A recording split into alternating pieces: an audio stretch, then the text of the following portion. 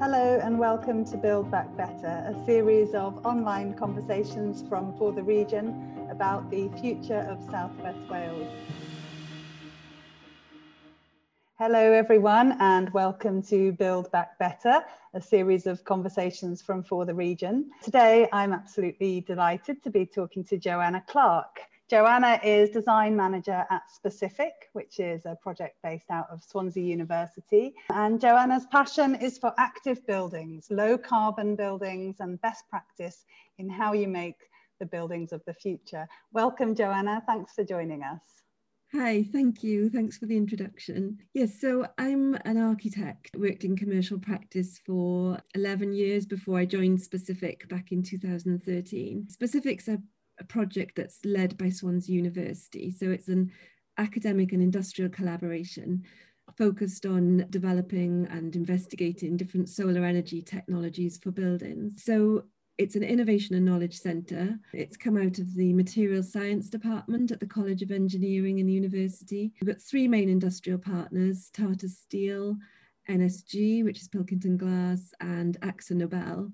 But we also work with a whole host of other academic and industrial partners. And we've got groups looking at the next generation of printable photovoltaics, electrical storage, batteries, and thermal storage as well. So we've got quite a wide variety of research groups. And as you said, I'm design manager, so I work on the building side of things, getting the technologies out onto buildings. And so I know that over the last few years, you've developed an active classroom and an active office on the Bay campus site, which are kind of really exemplary low energy buildings that produce their own energy effectively. Tell us about the launch of the toolkit for low carbon building and why you've released a toolkit and what it's all about. Yes, we designed the active classroom back in 2016, and that was very experimental. You can just see it on this side of me, a single story building. So one of our goals as an innovation and knowledge centre is to work with companies to try and de-risk some of the new technologies that they might be developing or new materials for buildings by putting them on our own buildings, where we can trial and test them in a relatively sort of safe environment before people will have the confidence to use them on other buildings. So we built the classroom using a new form of off-site panelized construction. It had a new building integrated photovoltaic roof by a company called BIPVco, who are based in Newport in South Wales.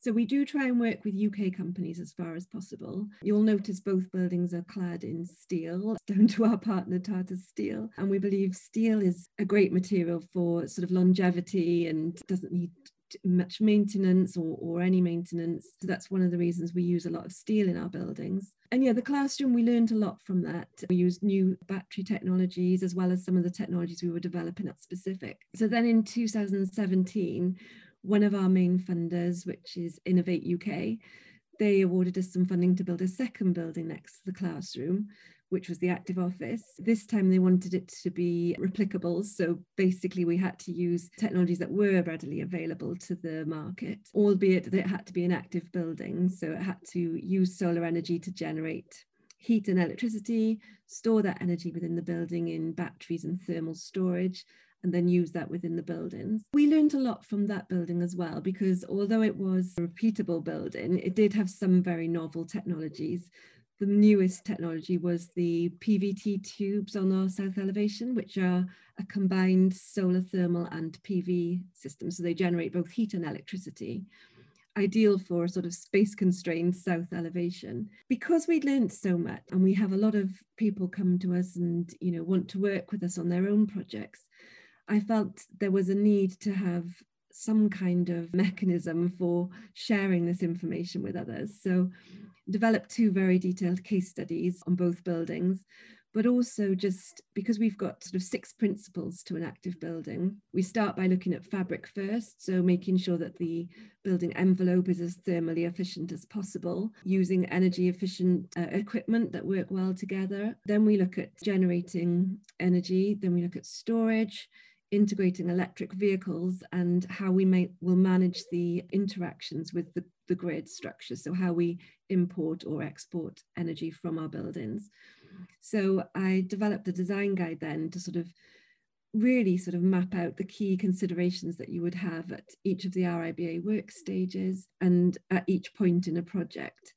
And it kind of evolved from being one document that would be just a design guide to a whole series of documents. You've got the design guide, the case studies. I pulled all the sort of technology out of the document into their own document because technology changes quite rapidly. So that helps to keep it up to date, and we can add to it when we come across new technologies. But the main reason was to sort of share our knowledge, but also to provide designers with some information to maybe reduce the time that they have. Designers don't generally have a lot of time to research new technologies when they're working on a building project. So the idea was that this would perhaps save them some time. So who is the intended audience for the toolkit? Is it really aimed at architects and designers to help them specify new technologies on building projects? Yes, at the moment it is aimed at the design team. So it could be architects or mechanical, electrical engineers, building services, anyone who's involved with an active building project. The ultimate goal is maybe to have design guides for different users. So there might be a guide for clients, a guide for building users themselves once you hand the building over. Maybe there'd be a different one for contractors, so that you're sort of reaching out to people with the most relevant information that they need really at the time. One of the documents, it's called an active building induction. It's aimed at giving a very brief introduction to what we mean by active buildings, and that could potentially be used when you're inducting people onto a building site, for example. So it's just to introduce people to what they need to think about.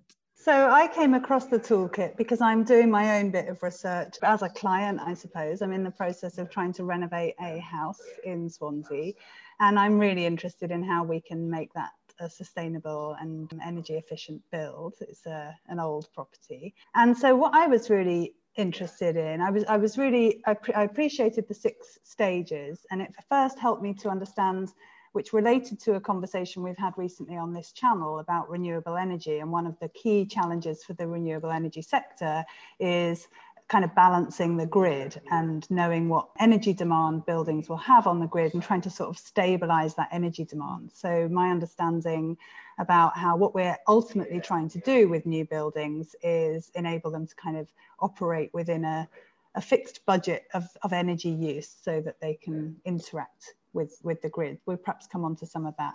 But the other thing that seems really important to me, because we can get tied up in all the different technologies, like are you going to have an air source heat pump? Are you going to have heat recovery ventilation? Are you going to install solar panels?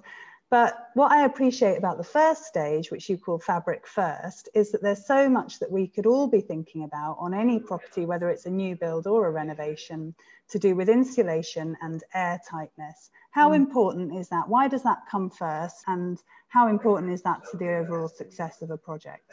It's critical, really, because if you're going to reduce the energy that you use within a building, you need to make sure that you've done everything you can with the envelope, with the sort of passive design of your building to reduce that energy in the first place. So you wouldn't, for example, be able to run your building necessarily completely from photovoltaics or from one of the other technologies. So you need to give that energy a fighting chance of being able to deliver the energy that you need. In terms of the building envelope, if you've got a very well insulated building envelope, you not only stop energy from escaping from the building, so once you might mean that you need a small amount of energy to heat the building, and you're not going to lose that energy because you've got that tight building fabric. But equally in the summer, you can prevent overheating from excessive solar gains, because that's another issue, even in the UK, believe it or not. So it's very, very critical to get that right in the first place. There's a lot you can do before you start sort of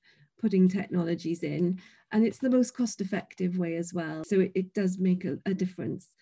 It is more difficult on existing properties, and of course all existing buildings have their own intricacies. You can't choose the perfect site, the perfect orientation, so it is more challenging on retrofit schemes, but it's possible. Yeah, it seems to me that we could spend a lot of money on new technologies, but if we've got a really drafty building and all that sustainably generated heat is just escaping, and our buildings are so drafty, it's really made me look around at everything. My where I live now is it's not airtight, but actually mice are getting in, so there must be big holes in the fabric.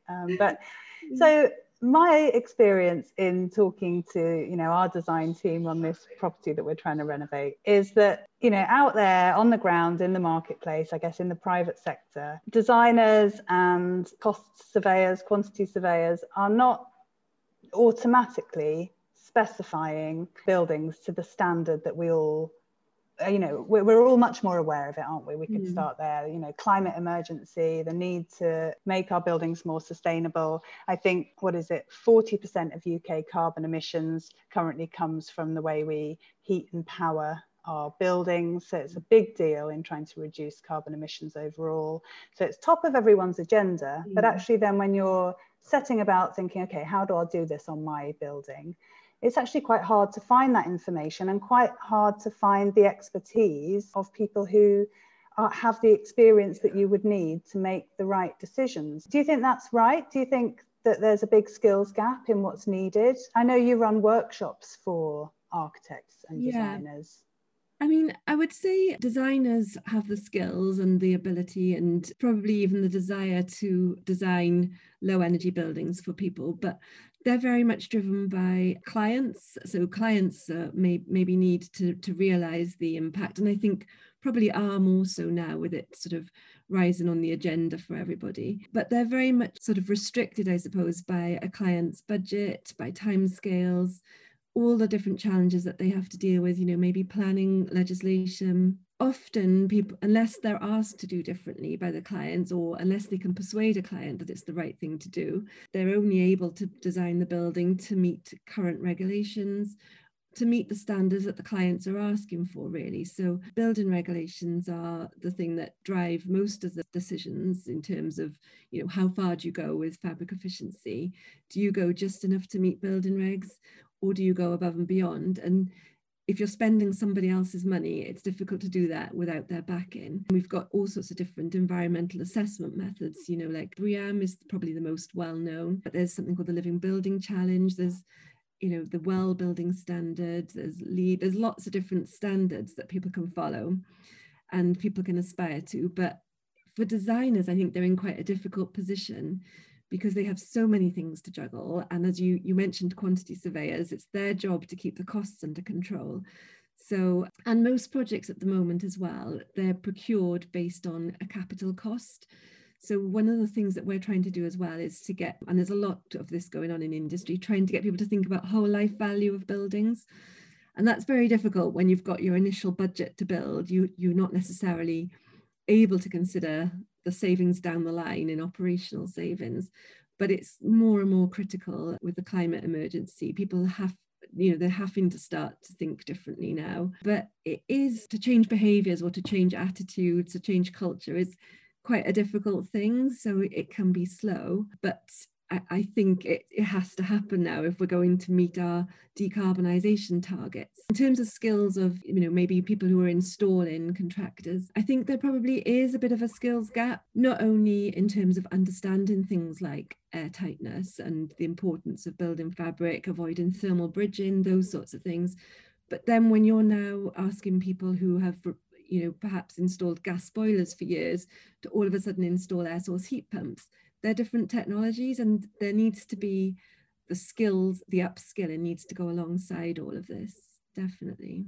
So my impression is that the real trailblazers in terms of residential are the housing associations. And obviously one of the City Deal projects is around homes as power stations. How involved are you in some of those really pioneering projects that are taking place in the region at the moment? Well, we were involved with maybe one of the first projects in that. It was Pathfinder project, which is Active Homes Neath. That was with Pobl Housing Association. So we worked with the design team to help spec out the materials that they would need, the different technologies that would be suitable. And we talked to a lot of the housing associations. So with the Welsh Government Innovative Housing Programme, a lot of the housing associations are partnering or just working with us. And, they're on a mission as well they have quite a challenge in getting to the decarbonisation targets. So they want to upgrade their specifications and their standards that they use. But again, its cost is quite an issue because at the moment, some of these technologies, this way of doing things does cost a bit more. And that's where the Welsh Government's innovative housing programme has been really, really helpful. They've just launched the optimised retrofit programme, which is going to be fantastic for retrofitting all the existing houses that we've got in Wales. And there's a company called Zero Homes who are very much involved with that and very leading in this field. And I suppose that helps to upskill the supply chain as well. Those contractors in our region who are working with the housing associations are learning new skills on those projects. And I guess the hope is that then that starts to trickle through to the private housing sector and across the industry. That's it. Yeah, I think working with the housing associations is great to begin with, because they have a vested interest in reducing fuel poverty for their tenants. They want to work with local labour, they want to upskill. Whereas with the bigger house builders, it tends to be more driven by cost, I would say. So I think for the housing associations to lead the way is absolutely right. And hopefully it will trickle to the big house builders as well. And hopefully not just trickle, but quickly and urgently. That's right. Sometimes when you think about eco-building, you think about cob building in a forest, really low impact environmentally, very much natural building materials. And then looking at those buildings behind you, the active classroom and the active office, they are incredibly high tech. Where do you see the line between use of sustainable materials and natural building materials versus kind of man-made or carbon heavy materials? And can you do both? Can you have a high-tech energy efficient building that's really prioritize low impact materials in the making of it? Yeah, no, definitely. So I think embodied carbon in buildings is becoming more and more important, because we've mainly focused, I would say, on operational carbon, because that's really what our facility is about. And we're a fairly small team, so we can't do everything. But absolutely, as the grid decarbonizes, particularly because there's more of a mix of renewable energy in the grid now. And sometimes I think we've had some days this year when there's been no fossil fuels used in our grid structure because of all the wind power that we've got in the UK, as well as some solar. So I think embodied carbon is becoming a lot more important. There's a company called Down to Earth who do a lot of building with natural materials, but they also incorporate photovoltaics and battery storage and EV charging. So it can absolutely, you can do both, definitely. And I think one of the things about our buildings, although they do use a lot of steel, we're using off-site construction a lot. So some of the housing associations, there's one called Ilka Homes and there's Legal and General, they're doing modular construction for houses using steel frame, but maybe a combination of steel and timber. So in our active office, you see behind us the curve, if you like, that building was made up of 12 modules, which is steel framed. And then the curved roof was formed by curved timber roof trusses. So it's a combination of both. So we don't sort of put forward any one construction system, but I think offsite is a good way of reducing carbon, and whether that's timber or steel or different materials. But yeah, definitely you can combine the two. Yeah, so important. And, local sourcing as much as possible. We can really kind of solve a lot of problems by tackling lots of issues all at the same time. And we've got some modular building companies in our region as well. And it's a growing sector. Yeah, the one behind us was Wernick, who are just about 15 miles away from our campus. So we do have some great companies that we can use. And of course, when you're measuring embodied carbon in buildings, the transport to site is one of the measurements as well. So if you can use local, it's not only great for the region in terms of upskilling and creating jobs, it's actually reducing carbon as well.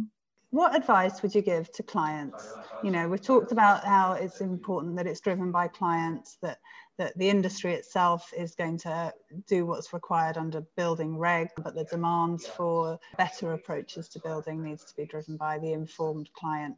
So what resources, or where would you signpost clients to, whether they're building commercial property or residential? What should we be looking at, and how can we inform ourselves better about what we need to be asking for? That's a very good question. I don't think I have the one solution to this, but certainly I suppose if somebody like yourself was wanting to look into this, where you would start is, yes, by all means, have a look at our website and the toolkit that we've got, because we are, talking about some of the different technologies that are available, and from an independent point of view. So I think one of the challenges for clients as well is there's a lot of information out there. Where do you start? And there's a lot of misinformation. So, you know, manufacturers are going to promote their products and say they make the promises about them, but you need that independent view as well. You need that unbiased sort of viewpoint on what works. So I suppose I would say try and look for low carbon, low energy examples. And there are a lot of them around. Some of them I've mentioned today, like Down to Earth, Sarah Homes. A lot of the work that we're doing, we do actually have one thing in the toolkit is some references to different resources that might be useful. That's in our Active Building Glossary document.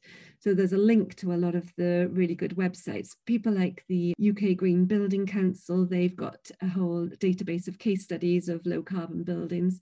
So I suppose I would say have a look at some of the examples of what people have been doing, because often people do share, you know, what worked well and what didn't work so well. That's certainly our intention, is to not just say everything was brilliant. Our buildings are definitely not perfect, but it's good to sort of talk about what worked and what didn't work so well.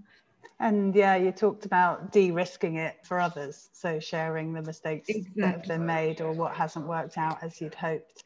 And so what about for businesses in our region? Because with a marketing hat on, it seems to me that there's a huge opportunity for, you know, some of the smaller contractors and some of the larger ones to create a real niche for themselves in their expertise and delivery around active low carbon building. I think if the right company starts promoting its abilities in that way, they could clean up, because I do think clients increasingly are looking for that in their contractors and in the supply chain. So for people in the industry that want to improve their own knowledge and understand more, how can they engage with Specific and with yourself? Are you running workshops at the moment, and where can we find the toolkit? That's a very good question. So yeah, I've been running workshops with architects, but also with other engineers. So I was running face-to-face sessions before March this year, when of course we all went into lockdown. But since then I've run a few online webinars. So I ran one back in April and we had 89 participants from all sorts of different disciplines, different areas. I've also run one with engineers.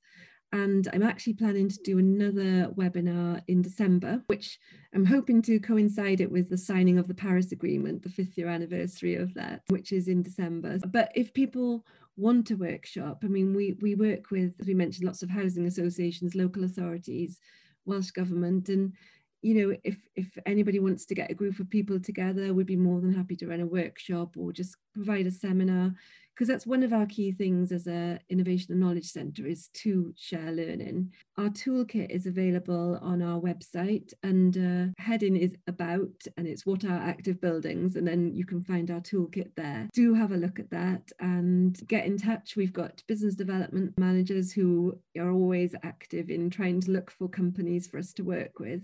We're really happy to work with people and give independent advice on projects where we can.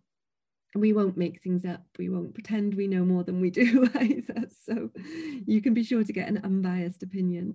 Great. I think that sounds like a useful resource. Yeah, the website is specific.eu.com. And yeah, what are active buildings? So I can only recommend that toolkit. It's been interesting and insightful for me as a complete lay person in all of this.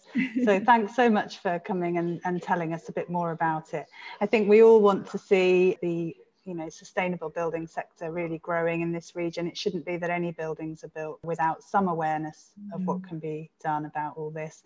So to our listeners, if you're involved in any kind of development in the region, maybe it's a new community building or some other upgrades to property in your community, just be asking the question and raising awareness of the need for more eco technologies and more sustainable building, because it's got to come from us as clients, as communities, asking for this stuff. And projects like Specific really are sort of blazing the trail, and there's a lot that we can all learn.